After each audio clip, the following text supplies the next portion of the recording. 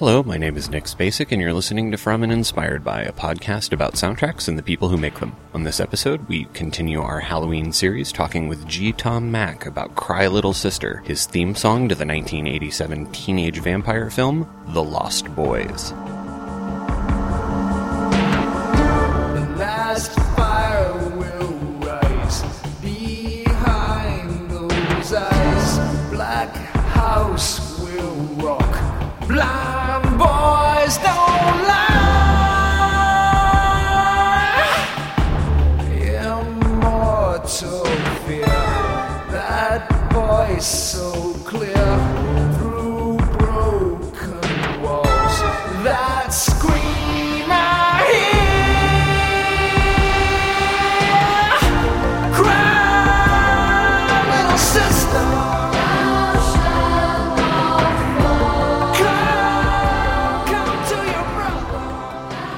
The soundtrack to 1987's The Lost Boys is a collection of amazingly catchy tracks, be it INXS teaming up with the Easy Beats' Jimmy Barnes to do a version of Good Times, The Who's Roger Daltrey covering Don't Let the Sun Go Down on Me, or the exquisitely perfect version of The Doors' People Are Strange by Echo and the Bunnymen. The soundtrack is a nice collection of classic songs by what were then modern artists. It's an interesting nod to the ageless nature of the forever young vampires in the film. However, the film's theme song Cry Little Sister by Gerard McMahon is the only cut to appear twice in the film and definitely does a job of sonically conveying the concept of the film in like a 3-minute pop song. McMahon, who now performs under the aegis of G. Tom Mack, has also recorded a musical sort of prequel to The Lost Boys. Entitled A Lost Boys Story, this sees release later this October, and we were excited to talk with McMahon about both the film and the upcoming musical.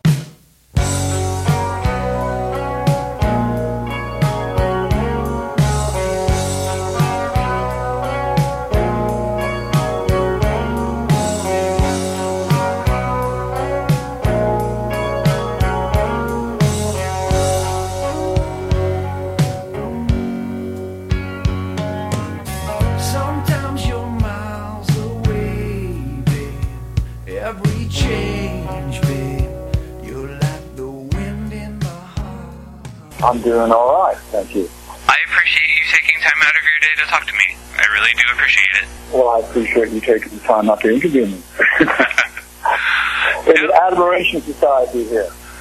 Absolutely. I imagine that there's a lot of sort of interest in what we're talking about today because of Lost Boys' recent 30th anniversary. Well, yeah, that is indeed a big interest. And, all things that go along with that. It's pretty cool, a movie that's lasted that long and still has this grandiose of a following. It's so strange that a movie manages to hold on to its fan base for that long and also really sort of build on it after so much time, and I think a good portion of that is due to the fact that it has such like a vibrant soundtrack. Well, I mean, I like to take a bit of credit for that, but I really think Joel Schumacher, he just hit that magic with making a film that just had that evanescence of just the right vibe, the right kind of look, and he's got remarkable sensibilities as a filmmaker, and also has great sensibilities in music as well. So I was honored to be a part of that process in which I wrote the theme song to it. So it's just I can't say enough good things about the working relationship I had with Joel at the time, and we developed a great friendship out of it as well. So how were you originally approached to work on The Lost Boys? Well, Joel actually was meeting with the head of Warner Brothers music department, and he said, I really like, my real name is Gerard McMahon, so I really like Gerard McMahon's work.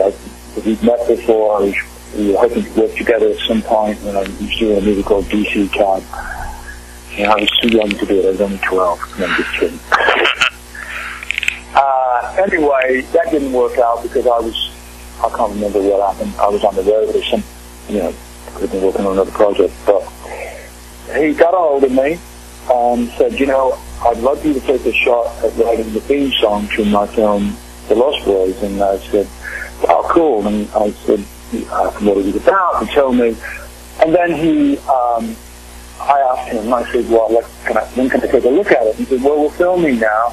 You really can't look at it, but if I sent you a script, would you be good with that? Maybe you'd get some inspiration from it. And I thought to myself, well, at that point, I'd only done about 14 movies, I think, up to that stage, and every one of them I had the luxury of looking at the film to create, or to get a vibe, right? And of what the film was, with the characters and the flow of the actual visuals of the film. And I said, well, why not? Send it on, and he did. And I read the script one night. I was living in New York. I had moved back to New York at that time. And then the next morning, first of all, just thought the script was fun, and it had that place where horror and humor meet. And I thought that was just really cool. And got up the next day and started to write something that I felt. I had a whole other visual in my mind as to what the film may look like, which was completely different than what it ended up being. Once I got on the soundstage and all that with the music. But I wrote it one morning, and I got up to my studio. It just seemed to flow within a couple of hours it was done. And I just felt like, I wanted to write something that had something to do with finding family. It had something to do, because I felt the loneliness of this vampire as opposed to all the humor that was going in, and his sort of David's character, Kiefer Sutherland's character, David, being this sort of rebel without a cause, James Dean kind of God. So, but I also felt like there was very, very much of him trying to find family, which he does with his vampires and what have you. But I also wanted to make sure it wasn't just about the movie, that it had a broader spectrum to itself as a song, and it worked for the film. I've always hated those movies where the song is so dead on to or spot on to what the film's about, I suppose they want it that way sometimes. But anyway, that's how I wrote it. It was from my apartment, getting in a cab, writing it on the way up to my studio in mid-Manhattan, and before I knew it, I was, in the studio and just writing and then recording it, sent him a demo. He rings me back 2 days later. I sent it on to him, and 2 days later he rings me from the set. He said, "You will not believe it. I'm sitting here with Kiefer Sutherland. Your song is playing in repeat throughout all the scenes we're playing. It is unbelievable how well this is working. How did you know?" And I'm going, well, I didn't. I just went with my gut as to, say how it felt. That's kind of how it happened. Well, and I think it's a very good testament to that universality that you speak of, in that it plays at the beginning under the opening title, and works just as well as when it's played underneath the love scene between Michael and Star. I think those are two very different scenes. Yeah, it's interesting. In the beginning of the film, they had my voice in it, and I was watching. I said, "Take my voice out and just have the choir and just a track." And my manager thought I was shooting myself in the fucking head, shooting my career in the head.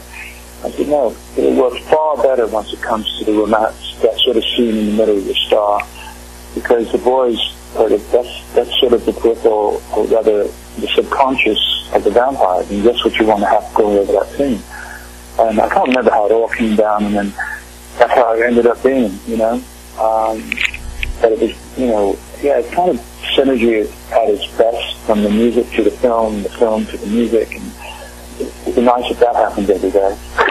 It seems like in the 80s you had a very good finger on the pulse of sort of teenage films, because I'm just remembering your music's in Fast Times at Ridgemont High and All the Right Moves, but it's also in things like Spring Break and Hard Bodies, which are very all over the place, including but they're all very much teen movies or young adult. Was there an appeal to having your music associated with that sort of very big boom in youthful movies that happened in the mid-80s?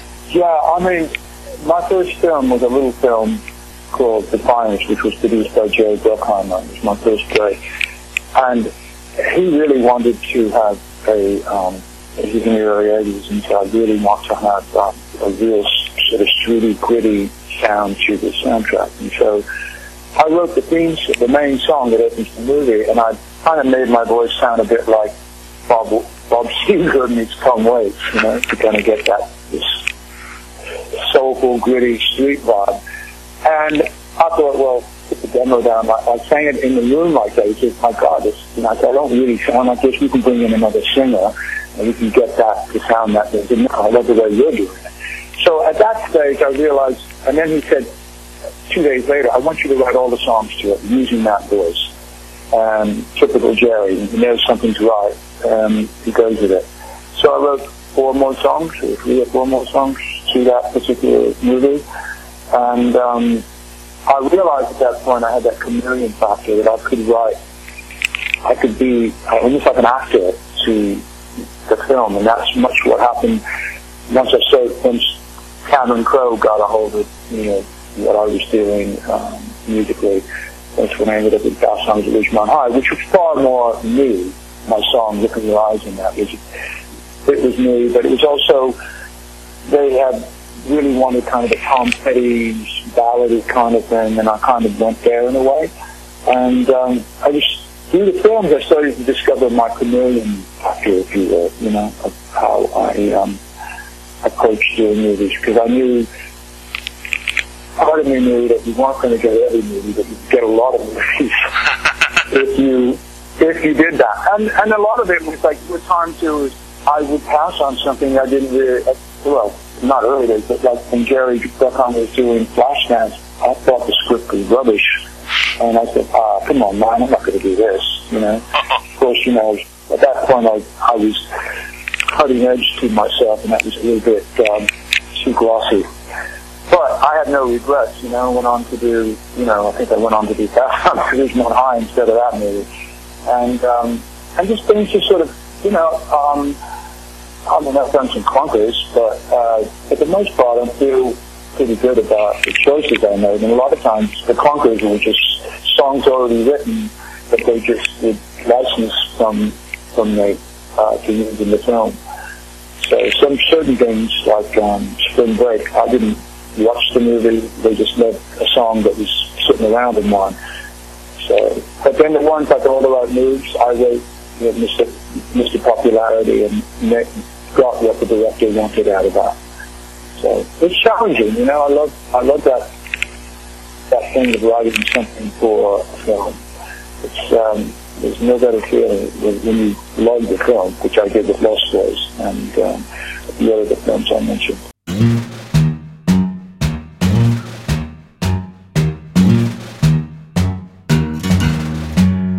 It's a blood drip job and it don't pay what, and it's 24/7 on the week. Looking for clues and signs of the poison kind. It's a frog's life searching every freak. A cop don't know how a vampire strolls. That's a frog's job, loaded specialty. You even got to update Cry Little Sister for the Lost Boys, the Tribe movie, and like it's sort of the heart of the song is there, but it's sort of updated for the modern age. What was the process of sort of changing a song 20 years down the line? Well, first of all, I didn't like that movie. Warner Brothers had me look at it, and they wanted me to do a version in the movie, and I said I'm not going to do that. And I just said, they have the rights. Part of my deal with them, they can use my song in the franchise of Lost Boys and pay me, of course. So I said, you best get somebody else to do it. I'm just not into this. And they said, well, we need validation. Would you consider being on the DVD as a bonus? And I thought, well, that won't damage me. So I went and just sort of made a whole new version, sort of, industrially kind of vibe with it, but utilizing the intro of my original version, and made a cool little video of it, and it was a bonus on the DVD.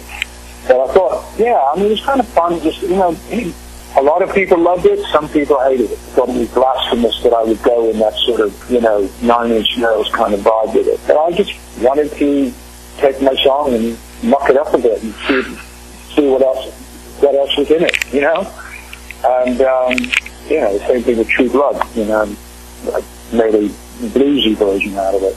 People love it, and also a lot of hardcore fans say, how could you do that?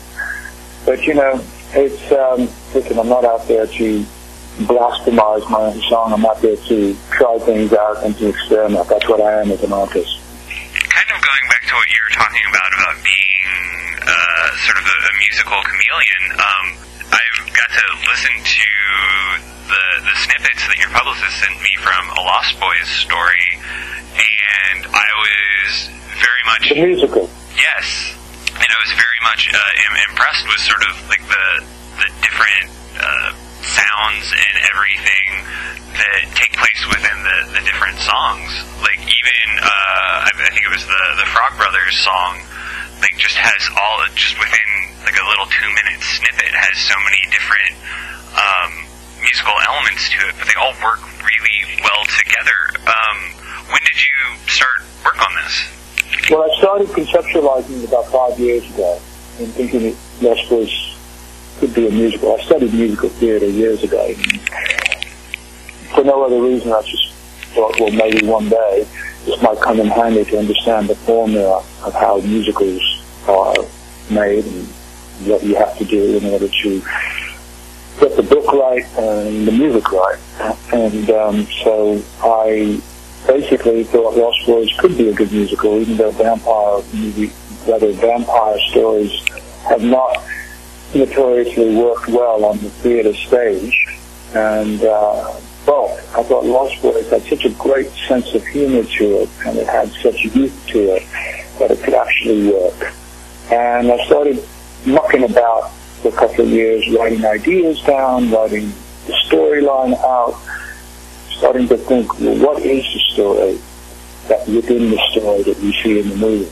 So it's somewhat of a prequel. We start off with David at 5 years of age in an orphanage in Lithuania, and he gets adopted by an American family, and the journey begins there, and his journey across America, finding the other vampires, and they all go to California. So he starts out as an adopted child in Nova Scotia. So, but you mentioned the Frog Brothers song, Frog Bro Hero. Well, that is just plain fun, because it's cheeky, it's them being these detectives, and the town is the town of Santa Clara going, are you kidding me? The cops can't take care of this, so you got these guys doing it, and there's a bit of that, fun with it. And I always love the Frog Brothers aspect of Lost Boys. But yeah, to get back to your point, it took a while to get the actual book, whether it's in the world of theater, the book is to what scripts are to movies. And I just started writing the book, getting it fleshed out, and bringing in another really pro book writer to complete and to collaborate on the remainder of it. But all the songs are written. There's about 12 main songs in the musical, and I'm damn well proud of what I've come with it. It certainly took me, a while. It wasn't like it took forever to write a song. It was just getting everything to feel like they all threaded together well within the story. So, and I love it. In fact, I could take on different personalities of the various characters of writing the songs, and that's what you do when you're a writer for the stage, for the theatrical stage. So, yeah, I'm quite pleased. Just got the artwork done yesterday, and because the album, actually the musical's album, A Lost Boys Story, comes out late September. The idea is to be able to expose it to the fans and everybody else for that matter. And so as we build the musical, people will know the music before they go into the theater. So it's kind of a cool, dare I say, marketing plan, which I didn't come up with, but I think it's pretty cool. And yeah, we're kind of on our way.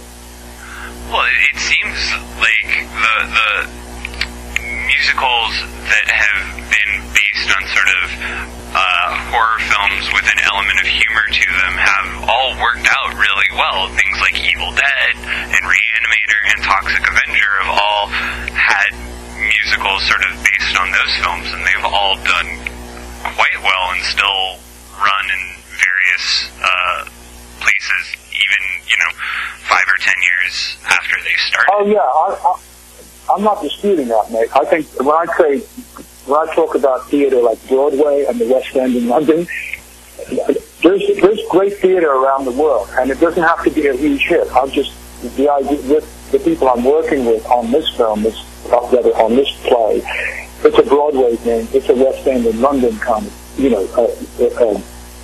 that's where we're hoping to build, where we're going and building the base and going there. And, thank God I've got a great Broadway theater producer on board who's highly successful and has been working with all the angles with us, and he feels very confident about what we have here. But, it's a great brand, Lost Boys, and to your point, Broadway things like Jim Stein's Vampire theatrical release that came out 10 years ago didn't do. It kind of, it didn't do well, and then it was cool, and Elton John and Tim Rice's Lestat kind of failed. But you know something?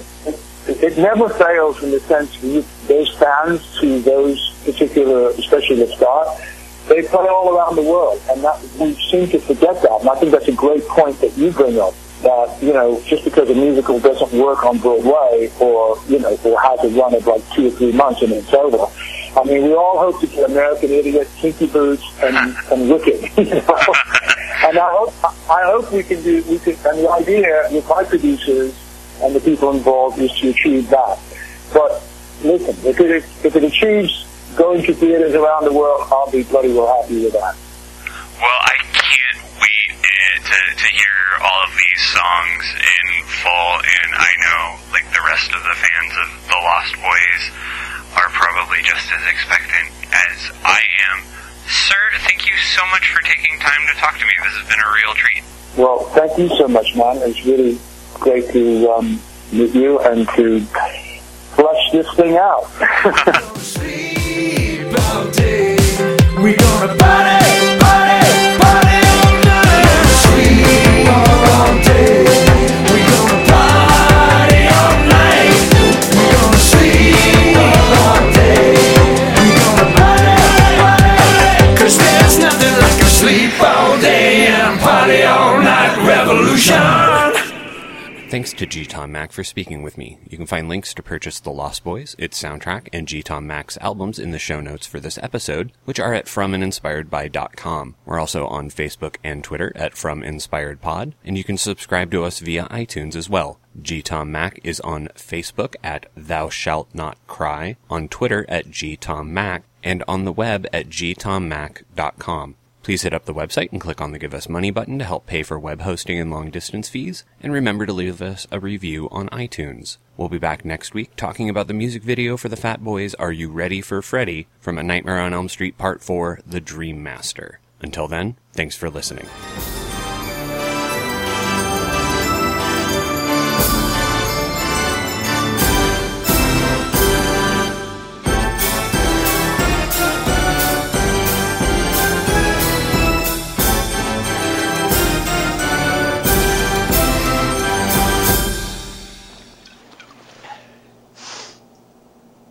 One thing about living in Santa Carla I never could stomach. All the damn vampires.